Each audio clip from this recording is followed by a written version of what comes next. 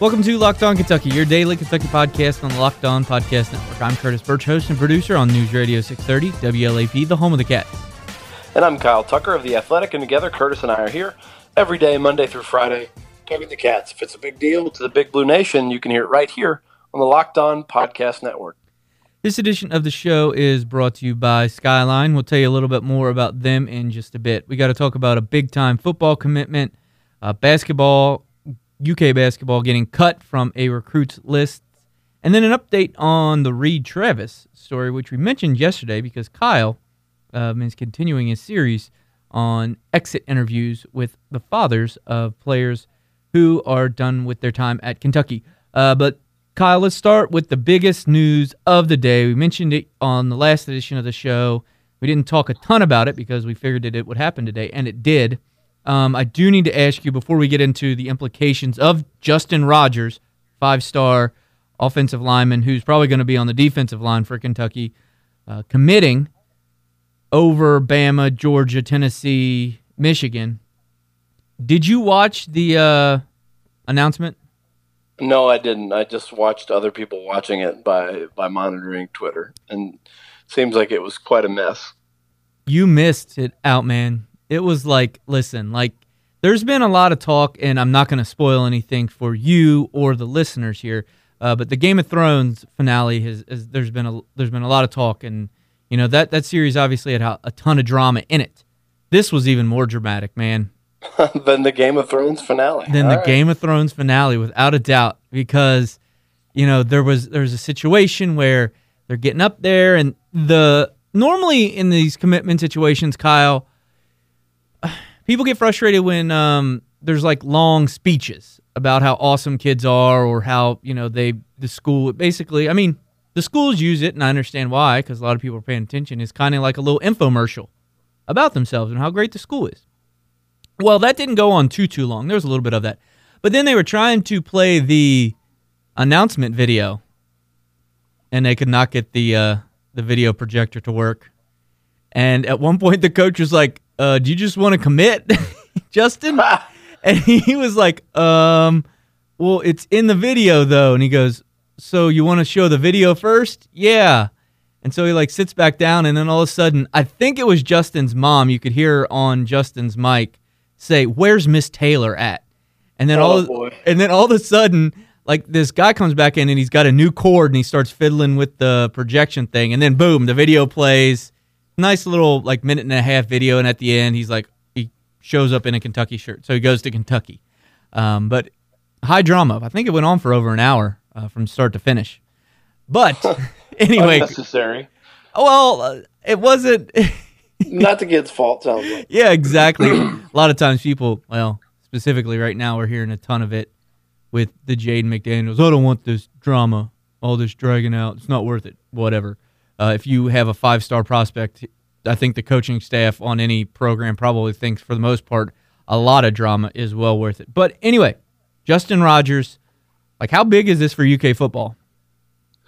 I mean, it remains to be seen like what his actual on-field impact will be. They've gotten guys that were considered five stars before, not many, but Matt Elam, and we know how that panned out or didn't.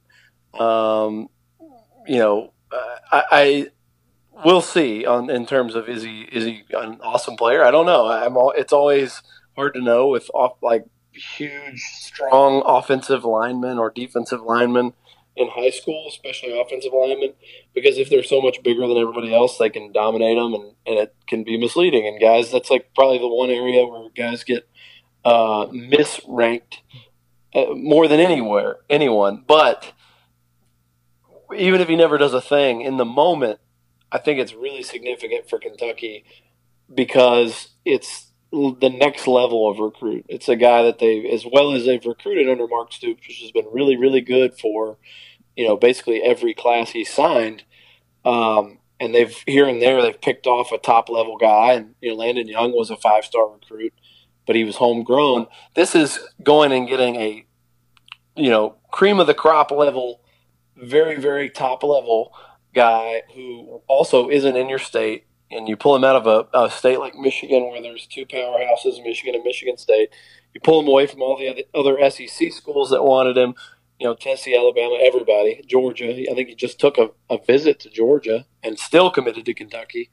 So it's big for that reason, that it signals, not only is Kentucky able to get 3 or 4 stars every year that were good players in Ohio, but Ohio State didn't want, or were, great players in Kentucky, but it's Kentucky and there's not, you're basically getting a kid who grew up a Kentucky fan. This is going and getting a player that literally every program in the country wanted or would have taken, and then getting him out of somebody else's backyard. That, to me, just the perception piece of that is signaling that they're ready to even go another level in recruiting. And it's that's the big thing everybody has said all along the way, right, before the breakthrough season last year about Stoops' recruiting. Like, yeah, it's better, but the best Kentucky recruiting class is still the 12th best in the SEC, right?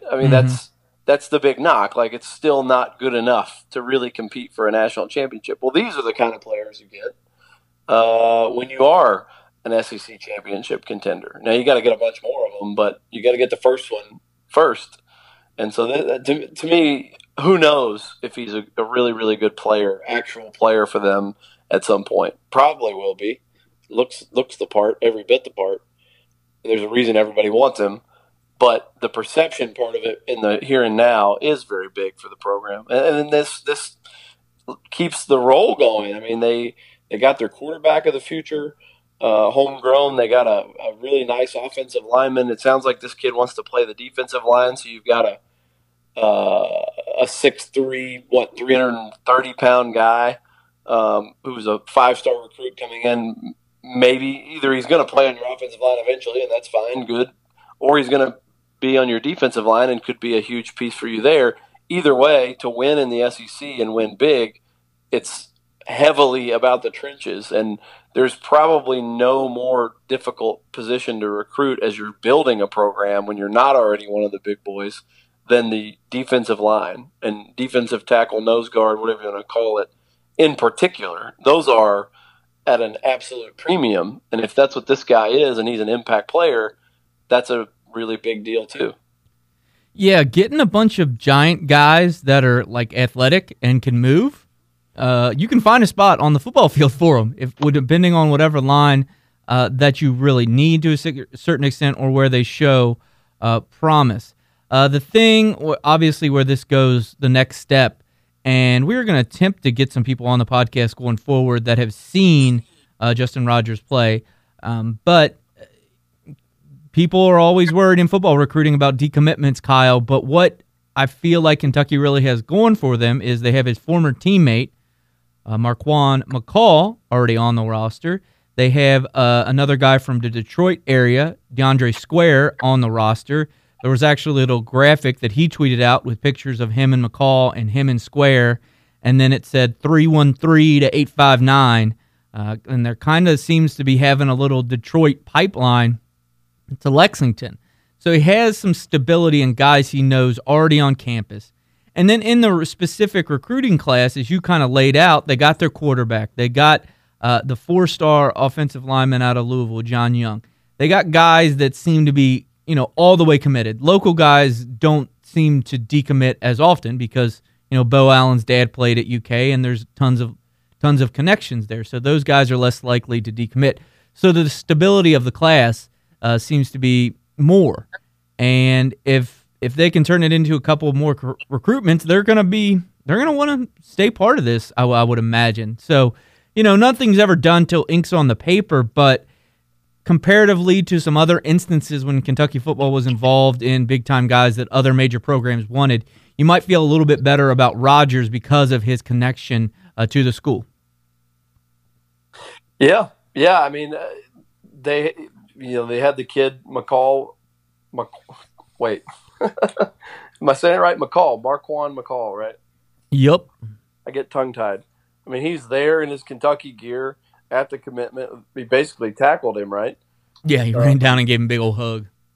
And that was a lot. That was a lot of man hug on both sides. Yeah, that's another enormous human being.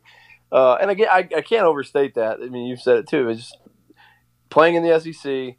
You better get the big boys on both sides of the line because the other side's going to have them. They're going to be trying to knock you backwards, and that is an area where you noticed Kentucky.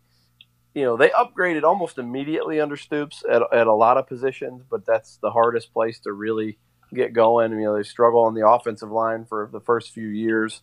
They struggled, at that defensive tackle position, and so to build that up is, I think, paramount. But I think the fact that this isn't just some one random kind of one-off recruit for Kentucky is pretty significant. The fact that they've been mining that territory for a while, that he has a connection, that he'll have somebody here in Lexington if he comes here that's already a friend and he can connect to.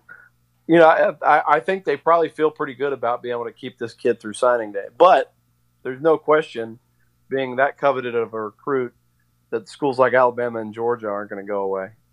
Yep, no doubt about that. And we'll continue to be talking about football recruiting over the summer, trying to get some fun things in the works, so stay tuned to that. Coming up next, a little more about exit interviews. But before that, I do want to tell you guys about Skyline Chili. Been telling you about them for a bit.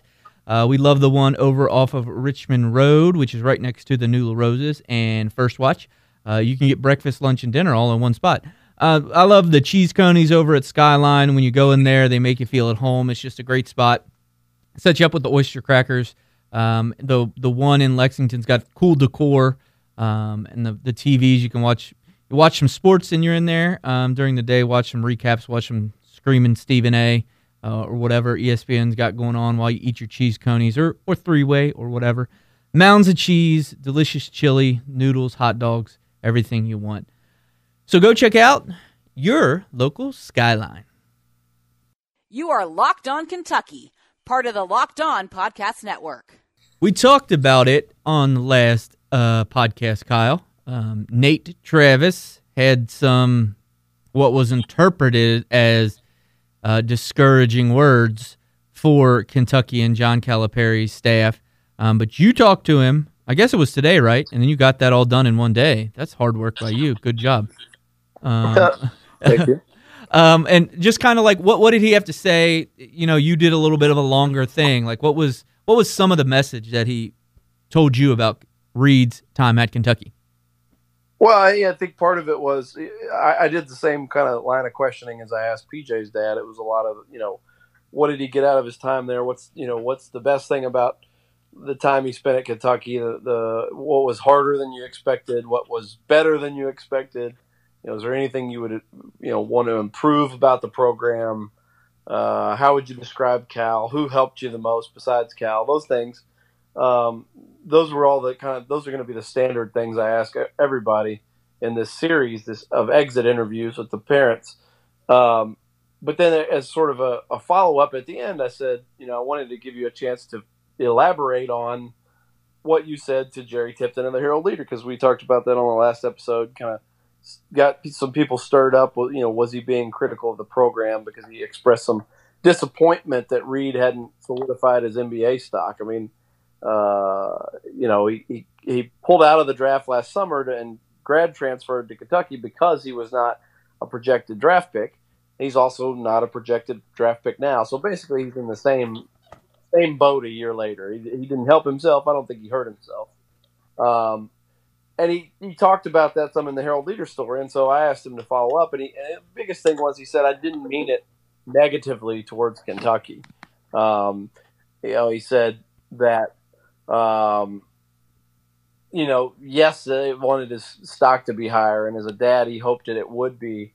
But he said they had no regrets about going to Kentucky, and if he was to talk to a recruit now, he would recommend that they go to Kentucky. And he said it was one of the best decisions that Reed ever made. And the point that I think I made to you and is one that his dad made. He was a winner. He was a 3-time state champion in high school, and then he went to Stanford, and they were losers. They couldn't make the NCAA tournament, and it was frustrating to him. And the biggest goal, aside from the NBA, the biggest goal was go somewhere where you can compete for a championship. And that was Kentucky. And so he got that experience. He got to be on a 30-win team. He got to be on a team that beat Kansas and Carolina in the regular season, that beat a number 1 ranked team in the regular season in Tennessee, that made the Elite Eight and was basically one shot away from making the Final Four. I mean, that's an experience unlike anything he was able to experience, in his previous 4 years in college. And so for all those reasons, his dad said, no, there's no regrets there. And, he mentioned even he's talking to a couple of recruits that are 5-star guys in the state of Minnesota where he's from, whose parents have reached out to him, one in the 2020 class, one in the 2021 class, that have reached out to Reed's dad and said, what can you tell us about Kentucky? And he said, I think actually we cut this out of the piece just because it was getting long, but he basically said, he told them both, like, you have to ask yourself, does your kid want the structure that Kentucky offers? Because it's not like other places. Like, they have a plan to keep kids focused.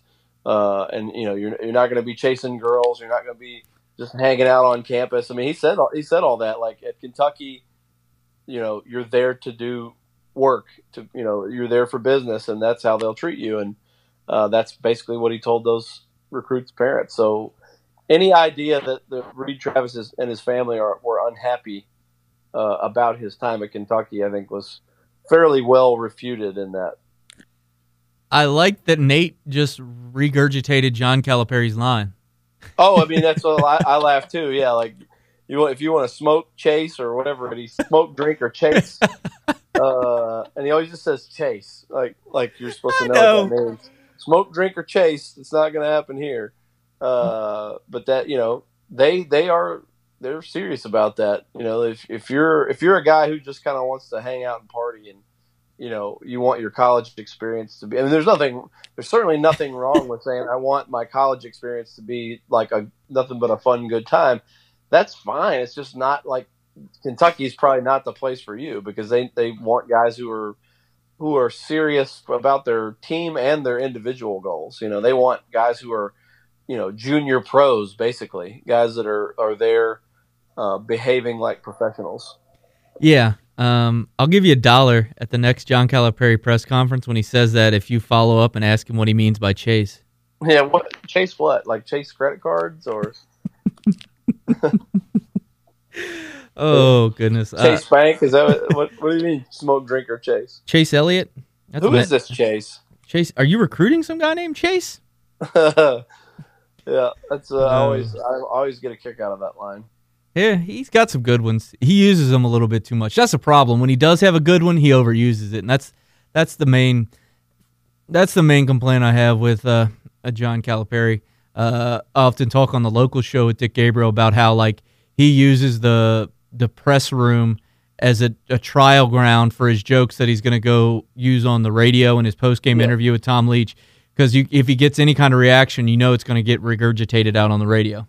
And then Dan Patrick, and then when he's on SportsCenter, he'll roll him out again. I do wish he would dust off pooped ice cream.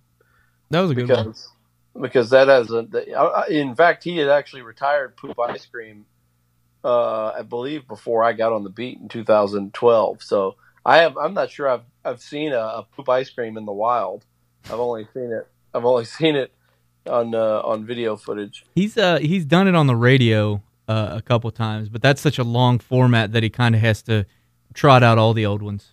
There's also a theory out there that he retired poop ice cream about the time that he bought a stake in the Orange Leaf frozen yogurt business. Now that would be the marketing genius if he starts talking about, well, I guess that, I don't know if that would necessarily work. Poop and frozen yogurt. You don't want feces in your business to be in the same sentence, but exactly. And there's a flavor called Calaberry at the Orange Leaf. So, all right, coming up next, we talked a little bit about recruiting. There is some SEC news and then some Kentucky-specific news in basketball recruiting that happened today. We'll talk about that next. This is Locked On Kentucky, Your team every day. RJ Hampton did officially what we all kind of thought had happened unofficially, Kyle. He cut Kentucky from the list. It is now Kansas, Memphis, Texas Tech. So, well, I guess technically there's another player in this, isn't there?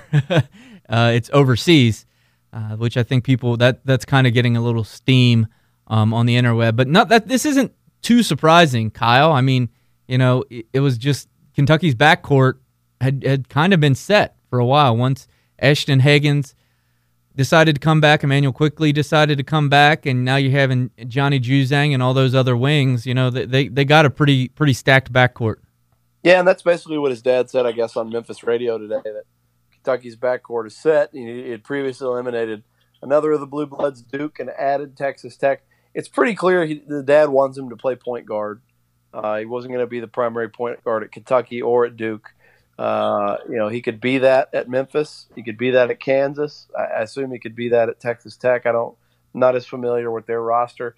As you mentioned, the other option, and one that I think there's been some strong buzz about, is that he could go to China and play.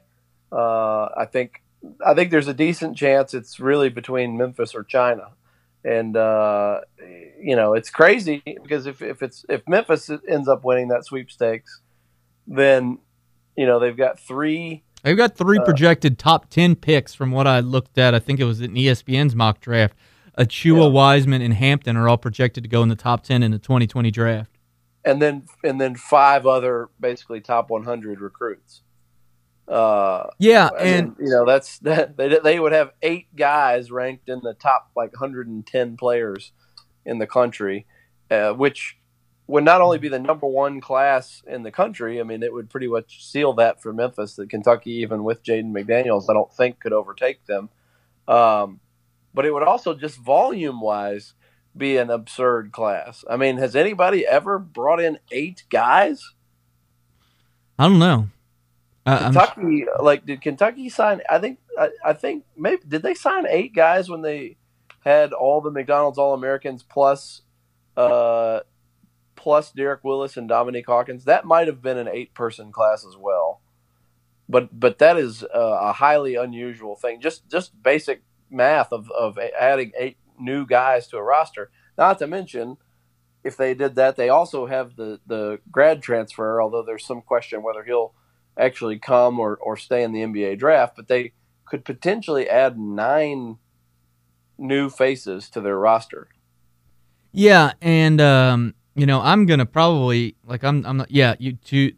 Well, okay. So they did sign 8 technically in 2017, but one was Hamidou Diallo, who came mid-year, so he didn't really count. He didn't play that season. He had come the year before, right? Or he came that at the end of no, he came. No, they technically added 8 that year because that would have been his freshman year. He counted, I guess, in the way that I'm looking at it, 247, 2017, because it was Diallo, Knox, Vanderbilt, Washington, Richards, Green, Gilgeous-Alexander, and Jamal Baker. Oh yeah, but he had already come to campus the previous January. Yes. So yeah. Okay. Anyway, I'm gonna get a reputation as a penny defender, and I don't even mean to do that. I don't even necessarily think that I want to be on that boat. I mean, my stance basically is he's gonna have so much talent that I think they're gonna win a decent amount of games. But if you want to kind of lay out a path to where Memphis might not have as much success as they should with the talent that they have, there could be discourse in the team because this was a point from Gary Parrish, who does the national college basketball podcast for CBS, and he's a Memphis native, and down there, that's where he's at. He does a local radio show. But anyway, he said he brought this back to Calipari, and he said that Calipari told him one time that he will only recruit Memphis players if he knew that they would start. Because if you have Memphis guys on the bench, the community might revolt. And that's what it looks like Penny has done. Because Wiseman's local, obviously. He'll get a ton of time. But, Achua is going to get minutes. Hypothetically, if Hampton comes, he's going to get the minutes as well. And you're going to leave Memphis guys on the bench. Yeah, I mean, he, with the exception of Wiseman, he's essentially immediately recruited over all the guys that he said, "Hey, come with me," that he had the local connections to, including some guys from last year. I mean, this is his second class.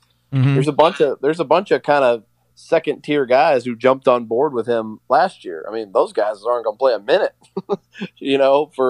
for next year's team. So yeah, I think you certainly are approaching a situation where there's going to be a bunch of unhappy dudes. And one of the things that people who aren't Calipari detractors, who are either defenders or just more realists about whether, what he's good and bad at, the one thing that people who sort of look at him objectively and say, he's been really good at managing not having a bunch of ticked off dudes and the chemistry imploding when he's had these stacked rosters. It's not an easy thing to do. And whatever you think of the X and O coach, I think Penny's going to be a fine X and O coach. I think he knows basketball, and he knows it at the highest levels. But how many people ever have had to manage a roster like that?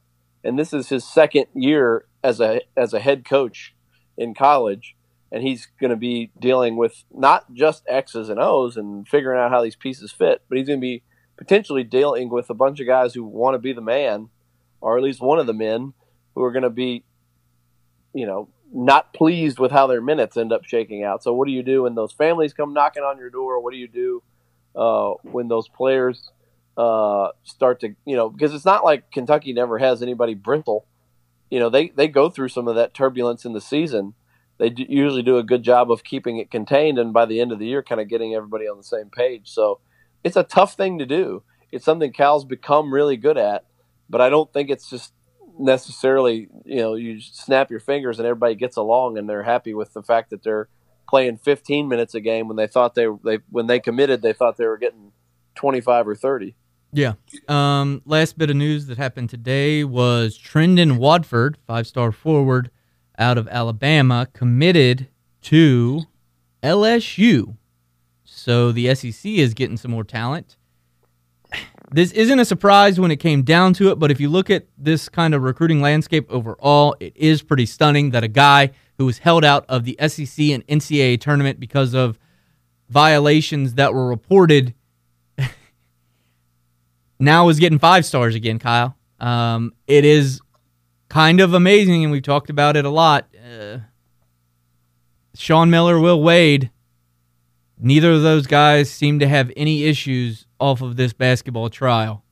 I mean, no, Sean Miller's going to sign a top 4 class. At one point had the number 1 class. 2 weeks ago, I think, still had the number 1 class. LSU's going to add a 5-star player and probably 1 or 2 more guys in this class. When it comes to recruiting, the smart money is on Will Wade. That's a strong-ass joke. That's going to do it for this edition of Locked On Kentucky. Please rate, please review, please subscribe. All those things really help. And then most importantly, share this with somebody else who would enjoy. Follow Kyle on Twitter. At Kyle Tucker _ATH. Read his work in The Athletic. You should subscribe because I don't know if we've mentioned it yet, but he has a couple more exit interviews coming up. So you'll definitely want to read those. If you want to hear more from me, you can listen to me weeknights on WLAP, 6 to 8 p.m. on Big Blue Insider. Follow me on Twitter at Curtis Birch, BURCH. Thanks again to Skyline for sponsoring this edition of the show, and thanks to you for listening. We will talk to you guys soon. You are Locked On Kentucky, available on Apple Podcasts, Google Podcasts, or tell Alexa or Google to play podcast Locked On. Don't worry, I won't finish. You get the idea. Anything else? Reed, Justin Rogers. RJ Hampton cut Kentucky. That's right.